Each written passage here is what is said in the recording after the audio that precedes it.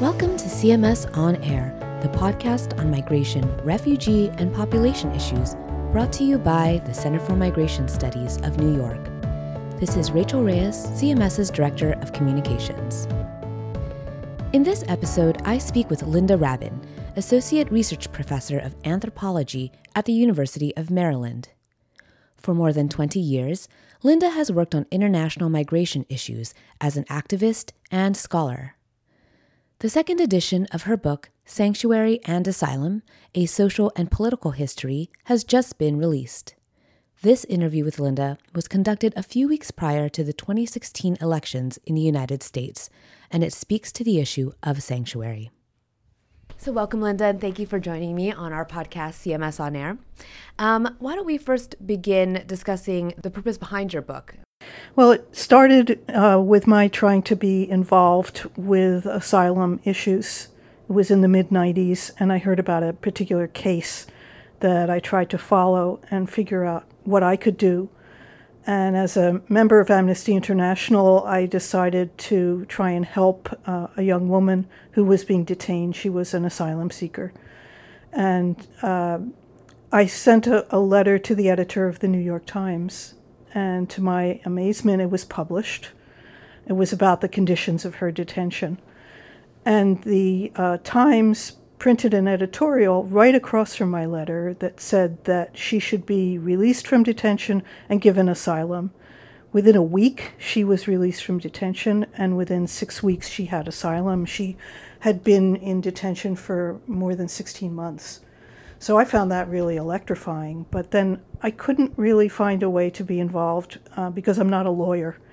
And especially in Washington, lawyers seem to have a lock on immigration issues. So I did try to educate myself, and then after about 10 years of trying to follow the issue, I decided the best contribution I could make would be to write a book about it. So I did write a book. It was called Give Refuge to the Stranger.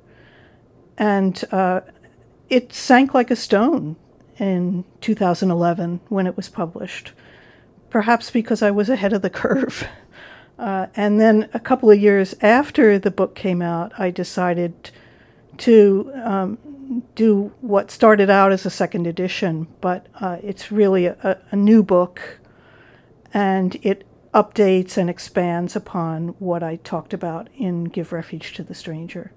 And it seems to have come out at the right moment.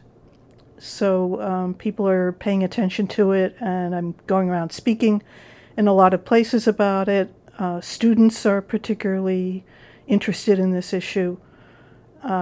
So this is a subject whose time has definitely come, and certainly the presidential campaign has brought it to a lot of people's attention. But there's still a lack of understanding of the magnitude and the significance of these issues. There are a lot of basic things that I wanted to convey through the book about what the different kinds of people are who seek refuge. I wanted to talk about the long, long tradition of sanctuary and asylum, to inspire people who are working on this issue as activists, that they're part of something very much bigger than all of us. So those were some of my reasons for writing this particular book. Could you give a brief historical overview of sanctuary and maybe identify a few signature examples? Just to talk in the broadest possible terms, I believe that giving refuge to strangers is something that's part of our DNA as a species. And it has to do with the fact that as a species, we move around. We don't stay in one place for many different reasons. And we're also not the only species that gives refuge to strangers. So I wanted to trace this all the way back to the beginning, insofar as I could. So I talk about sanctuary traditions in many different cultures and religious traditions, because that's where it really starts as a religious institution. And I found that there is a 2,000-year history in the Catholic Church of giving sanctuary. So I wanted to talk about how that evolved and how after about 1,000 years, sanctuary as a legally recognized institution came to an end. But then it was replaced by a secular legal institution called asylum. So this very, very long evolution and development of these two institutions is the framework of the book. Sometimes sanctuary and asylum run along parallel paths. Sometimes their paths intersect. Sometimes they come into conflict. Sometimes they diverge completely because people continue to give sanctuary even when it's considered to be illegal and often at great risk. So some of the examples of that are the Underground Railroad, which was one of the most successful mass social movements in Western history, and also one of the most successful sanctuary movements. It was very decentralized. There were hundreds of routes leading from the South all the way to Canada and going from the South to the Caribbean and South America. And most of the people who were involved in it knew very little about the rest of the Underground Railroad. They knew about what was going on maybe within 20 miles of where they lived.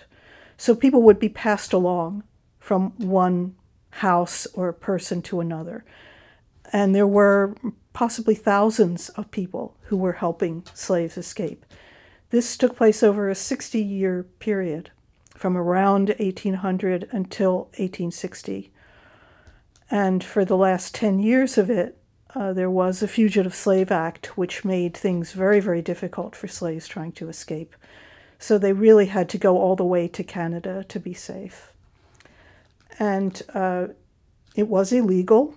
During its entire existence, it was illegal. It was often a federal crime to assist a slave to escape. But nonetheless, people felt morally bound to do it, often on the basis of very strong religious beliefs. And another example is the Holocaust rescuers. And one rescuer that I like to point to is Pope John the 23rd. He was a bishop in Bulgaria during the Second World War. And he tried to negotiate with the Bulgarian government, which was sort of neutral, sometimes leaning towards the Russians, sometimes leaning towards the Germans. So he persuaded them not to cooperate in deporting Jews that were in Bulgaria. He also did the same thing, I believe he was in Greece. And I think that there is a direct line from his activities as a Holocaust rescuer to some of the provisions of Vatican II, especially about religious freedom. I think that they came out of his personal experience as a Holocaust rescuer. And I don't know how aware people are of this history of his. I hope it's mentioned in his canonization, because it seems to me to provide a very powerful example. And he wasn't the only Catholic religious. There were many nuns and priests who helped people escape. One favorite story of mine from the book is a French nun who bicycled 12 to 14 hours a day for about 5 days to spread a statement by the local bishop condemning what the Nazis were trying to do to Jews in France, in occupied France. So she took a very, very great risk. She was not caught, but other priests and nuns were arrested. Some of them ended up in concentration camps, and some were killed. They managed to rescue perhaps a few thousand people, but nonetheless, every little bit is significant, I believe. Just if you consider the magnitude of the killing that went on, that something like 1.5 million or 2 million of the victims of the Holocaust were children. And Catholic and other clergy were instrumental in trying to rescue children and hide them. So this was, in many cases, a classic sanctuary giving activity. Can you discuss the role of religion and faith-based groups in sanctuary, specifically the Catholic sanctuary tradition? Well, I'm not a theologian, I'm not a Catholic, but as far as I can understand, it comes right out of both the Old and New Testaments that people are instructed to give refuge to the stranger, to welcome the stranger, because, as the Bible says, you were once strangers in Egypt. And that's been a constant basis for sanctuary activity in the Christian tradition.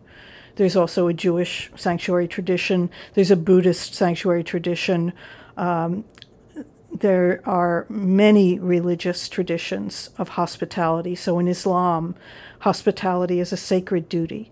And that harkens back to Muhammad having to flee, and I might get this backwards. He either fled from Mecca to Medina or from Medina to Mecca, but that was called the Hijra. And because Muhammad had to flee with his companions, Muslims are required to give hospitality to strangers at every possible opportunity. So I think the underlying aspect of this does have to do actually with our biology, our life as a species, that it is actually adaptive for us to welcome strangers and to diversify our gene pool. And we hear a lot of talk about how human beings drive away strangers and reject the other, but there's just as strong a tradition of people welcoming the stranger. And it usually is based in some kind of religious belief or in the culture of a particular society. So Christians have a particularly rich history because it's documented. So you can go to many churches, monasteries, cathedrals in Britain, for example, and find written records of people who sought sanctuary and what were the reasons. And these records are sometimes available for over 500 years. And there were rules about it. In the absence of a strong rule of law, secular law, in British and other European societies, the church often stepped in to protect the weak and vulnerable. So this is another aspect of the church as a mercy-giving institution. And I believe it is related to the development of the idea in Western law that you're innocent until you're proven guilty. Anybody could go to a church and ask for refuge, and questions would not be asked. They would perhaps only be allowed to stay for a certain number of days, but they would not be turned away. The church was a sacred space, and the church was very keen to establish its premises as a sacred space so that the state could not invade those sacred precincts. So there are political and social aspects to this having to do with church and state sometimes being in conflict for dominance in various societies. What is life like in sanctuary? Is there freedom of movement or are there limitations? And besides shelter, what services do migrants and refugees receive? It's a great variety. So you can look at, for example, Westminster Abbey. If you go to Westminster Abbey and there is the precincts of Westminster Abbey, you will see it's actually a brass line on the pavement, which is where the sanctuary starts, where the forces of law and order could not step over that line to go chasing after somebody. And if you look up on the wall, not of the main cathedral part of Westminster Abbey, not the Abbey itself, but next to it, you'll see a street sign. It's called The Sanctuary. So once somebody, let's say in the 15th century, would go into Westminster Abbey, it was one of a few places where you could obtain permanent sanctuary. It wasn't limited to a certain number of days. And you could stay there all day long, and some people went out at night. And this was one reason why sanctuary became discredited over time, because there were criminals who sought sanctuary in Westminster Abbey precincts, and they would go out at night and commit crimes and then come back, and the law could not apprehend them. So, but that's one example of a kind of sanctuary. And there were people there who were making a living, providing services to other people who were living in sanctuary in the precincts. Then let's fast forward to Southside Presbyterian Church in 2014. It's in Tucson, Arizona. They took 2 people in over the course of a couple of years. And both of these people were undocumented. They had lived in the United States for long periods of time. They had families. Some of the members of their family were either U.S. citizens, or they were eligible for DACA because they'd been brought in as tiny children. But they themselves were threatened with deportation. They had outstanding deportation orders. So Southside decided to take them in. Southside had a tradition of giving sanctuary going back to the 1980s, when it gave sanctuary to Salvadorans who were fleeing from civil conflict in Central America. This time, the 2 people who were there in sanctuary were both Mexicans. One was there for a few months and was able to make a deal with the government, so his deportation order was waived so that he could continue to pursue his case in freedom. But the other one, a woman named Rosa, was not able to get a waiver of deportation for some reason. Often these decisions are very arbitrary.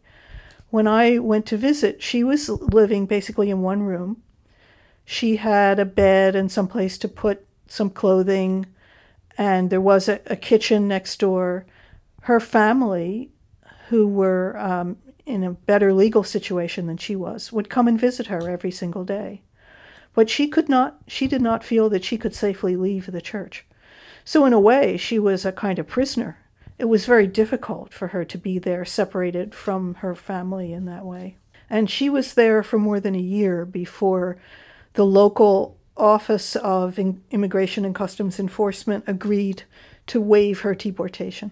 And as far as I know, she is still living in Tucson and fighting to get her status regularized. So these are 2 rather different examples.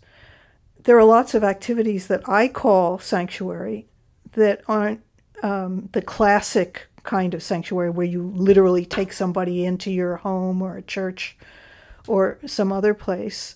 But there are ways that people have of helping, befriending asylum seekers or refugees or undocumented people who need all kinds of help that they can't count on getting from anybody else. And I'm familiar with quite a number of churches in many different cities that are helping people. They may not be giving physical sanctuary, but they are giving other kinds of assistance, including helping people pay their rent, trying to find them jobs, helping them register their kids in school, helping them get medical treatment. If you're a refugee, you can get those things relatively easily, but if you're an asylum seeker, you're not eligible for government help with those things. So churches are stepping in to help. Can you discuss the political or governmental opposition or support to sanctuary movements? Are countries avoiding asylum commitments? Well, at every opportunity they avoid asylum commitments. They make it as difficult as possible for people to apply for asylum. And this is it's a very big and complex issue that I do discuss at length in the book about the different kinds of people who are trying to come in to the United States and other countries. And I would say, as far as I know, the number of undocumented people who actually commit serious crimes is very low. In fact, it's lower than the crime rate among U.S. citizens. So these particular cases, extraordinary cases, are often used to stir up moral panic among the public. And they're especially used and manipulated by politicians who often distort what the real situation is by making claims like, we have open borders, anybody can come in here, we don't know who these people are. This is absolute nonsense. We have very elaborate procedures and systems and regulations and an entire immigration court system and many forms of vetting people who come into this country and a thriving deportation apparatus. Just read today that ICE is estimating that more than 42,000 people are expected to be in immigration detention. This is about 10,000 more people a day than last year. So, and apparently it's because new populations of people are trying to come into the United States by different routes. So Haitians, for example, have been coming into the United States trying to cross the southern border. And they are being arrested and detained in great numbers. But, and this is, it's a pattern. Certain countries will go through different kinds of crises, whether it's political or civil conflict or an environmental disaster, and you get an uptick in the number of people who are trying to come in. And they may try and come in by using people smugglers or come in individually. They may ask for asylum. They may sneak in without authorization. There are many different ways. Some people come in on tourist visas and overstay. So there are many ways that people come in without authorization. There are what are called sanctuary cities. These are cities that many of them acquired this designation during the sanctuary movement of the 1980s, when many people were opposing U.S. policy in Central America, and they declared that they would take in Central Americans when it was virtually impossible for them to gain asylum. The U.S. government simply refused to recognize that they could have valid asylum claims and described them as economic immigrants. So hundreds of churches and universities and community organizations came out and said, we are going to give these people refuge. So on the local level, cities like San Francisco, Chicago, New York, my town of Tacoma Park, Maryland, declared themselves to be sanctuary cities. Tacoma Park, where I live, I think maybe we've got a population of 10,000 people, is still a sanctuary city. So our city council recently passed a resolution saying, we are not going to assist the federal government in picking up people and detaining and deporting them, because we don't feel that that's a job for the police. That's a federal responsibility. There is a federal program which Tacoma Park and many other cities have refused to participate in, to the point where in 2014, President Obama actually ended this particular program, which was called Secure Communities. And then ICE simply reinvented the program under another name. But they're having much more difficulty in getting the cooperation of sanctuary cities, partly because the police don't like having this job added to their many responsibilities. They don't have the resources to do it, and the federal government is not giving them resources to do it. So, you've got a conflict. Right now, as far as I know, there is a bill in Congress that would prohibit sanctuary cities from stopping cooperation with the federal government. But I don't think that's likely to get any traction. It's been introduced repeatedly over the past 10 years. And each time it's introduced, especially faith-based groups raise an outcry and say, you can't do this. We will continue to give people sanctuary and to help people. And you're going to reap the whirlwind if you try to make this activity, this humanitarian activity of ours, illegal. What is the current public opinion or reception to sanctuary here in the United States? It's difficult for me to say what the numbers are. I just know that every week I hear or read about towns and cities and churches all over the place that have decided that they're going to give sanctuary or they're going to help all kinds of people who are seeking refuge, whatever the reason. It used to be, when I first started working on this issue about 20 years ago, a lot of advocacy groups would restrict their activities to helping asylum seekers. It was like they were the worthy people who were seeking refuge, whereas people who were called economic immigrants somehow weren't worthy. So, or people who entered undocumented or without authorization were somehow considered not to be worthy and were often criminalized. But over time, as the advocacy groups recognized that asylum seekers were being detained along with unauthorized people and were in the same bad conditions, and all these people who were being detained were having their basic human rights violated, it became much more difficult to talk about worthy or unworthy people for sanctuary. So I believe that that's why what's called the New Sanctuary Movement decided to focus on undocumented people who had lived in the United States for a long time and had families, many of whom had no criminal record whatsoever. They were working, they were paying taxes, they were paying into Social Security, although they had no chance of ever benefiting from it. So it just seemed very arbitrary to focus only on asylum seekers and not talk about the very poor conditions that many unauthorized people are being held in. I should point out that if you're an asylum seeker, even if you come into the United States with no visa, no passport, no permission of any kind, you are not illegal. Your status has to be determined through a complex, time-consuming, expensive procedure through the immigration court system. But you are not illegal. You're in a kind of limbo.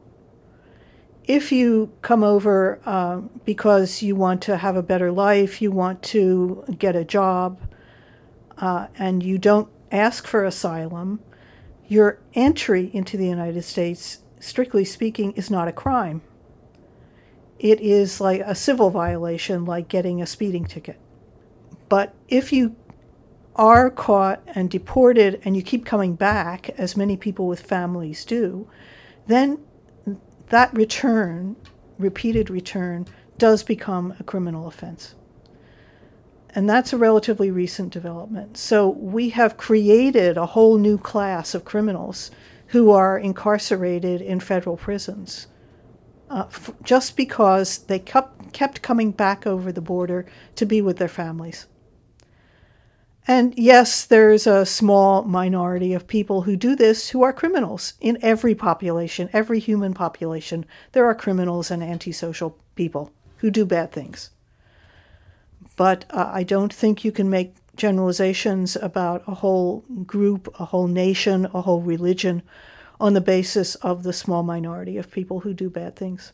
You mentioned the New Sanctuary Movement. Could you talk more about what this movement is? Who are the actors involved? It started, as far as I can tell, about 10 years ago. And there was actually a website that called itself New Sanctuary Movement.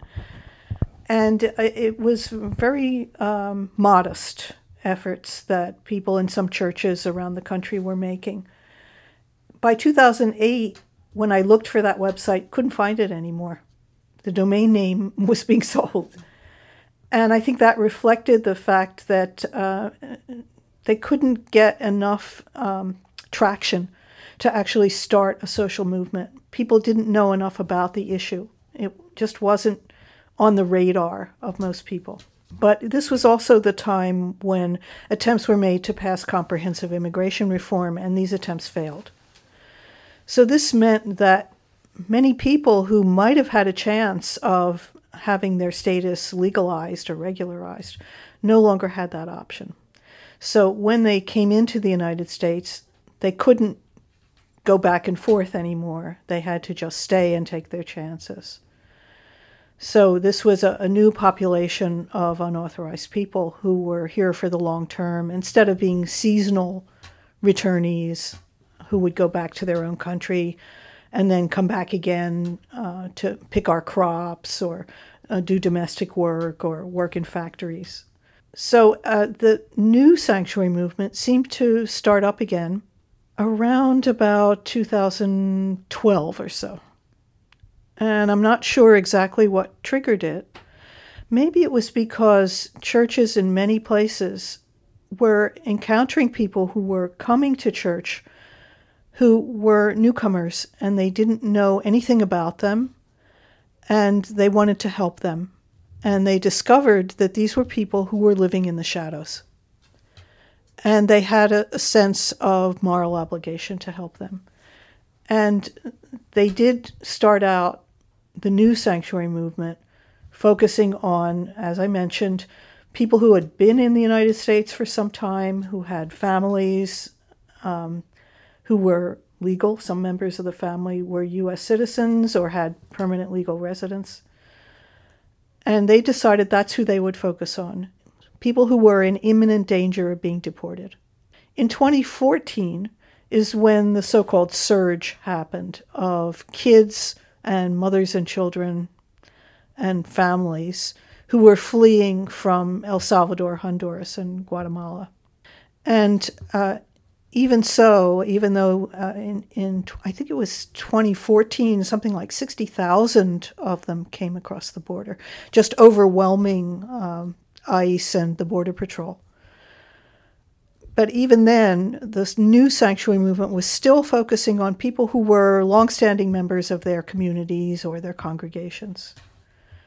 More recently, I've been in touch with the New Sanctuary Movement of Philadelphia. They have decided that they're going to offer sanctuary to some of the Central American kids or mothers and children. So they feel that this is a new development that they need to respond to now. So I think that the New Sanctuary Movement will keep transforming itself in response to whoever the new population of people is, the people that are now fleeing for one reason or another. I should add that in 2014, 2015, maybe there were 25 churches around the country that were actually taking people in. And there were another maybe 20 to 25 churches that were helping those congregations and supporting them without actually giving sanctuary themselves. So it's a very small movement, and there are other churches that don't consider themselves to be part of it, but they are providing the same kinds of help. So it's difficult to estimate how many churches there actually are. How do you think the election will affect the sanctuary movement? What are your thoughts on how the next administration will oppose or support sanctuary or advocacy and service assistance to migrants and refugees? Well, I think it's unlikely to expect that governments will support sanctuary. Sanctuary is usually a response to government policies that deny people refuge. And I think it will always be with us. Hillary Clinton has said that she will end family detention. Politicians make many promises. They may or may not have the wherewithal or the support to fulfill those promises. And obviously, Donald Trump has the opposing idea that he is simply going to deport 11 or 12 million people, which I think is simply not feasible. There actually has been a program in the Department of Homeland Security, which I talk about in the book. It was called Operation Endgame, and this was a policy that was published in 2002, and it aimed to deport all deportable aliens by 2013. Well, clearly they didn't do it, and they were trying their best, but I think it would be impossible. As Hillary Clinton pointed out, it would cause such massive social and political and enforcement problems as to be unworkable. as well as going against some basic American values. So I think that whoever is elected president, there will be attempts to pass comprehensive immigration reform. We're way overdue for that. The law that's now in force is 20 years old. It responds to conditions that were current 20 years ago. It really badly needs to be reformed and recast to respond to what the conditions are now. So, and there are many different constituencies that will support different kinds of reform. So there are business people, for example, who want it to be easier to employ foreigners. So they will lobby for a kind of immigration reform, probably what they would call merit-based reform, that would allow highly skilled people to come into this country. And they might pass an immigration reform that will make it more and more difficult for unskilled people to come in. So there's likely to be a lot of bargaining and negotiation, and I expect it is not going to be easy. That's why it's very important for people to ask their elected representatives at every level what their positions are and to lobby them on these issues. Is there anything else that you would like to tell our listeners? Well, I haven't been able to talk about the many different policies in many countries that are receiving thousands or hundreds of thousands and sometimes even millions of people fleeing persecution and civil conflict. I do talk about it in the book, and you can see similarities in asylum policies and the way that governments try to avoid giving refuge. But at the same time, there are always social movements in all of these countries who are trying to welcome precisely the people that governments are trying to turn away. And that's where my hope comes from. I believe right now asylum is under threat as a legal institution because governments try to get around it. But I think sanctuary will always be with us. It's in our DNA, and that's what gives me hope. Great. Thank you very much, Linda.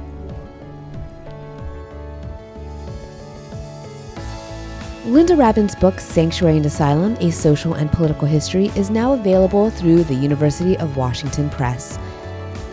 CMS On Air's theme music is provided by Danny Duberstein and The Music Case.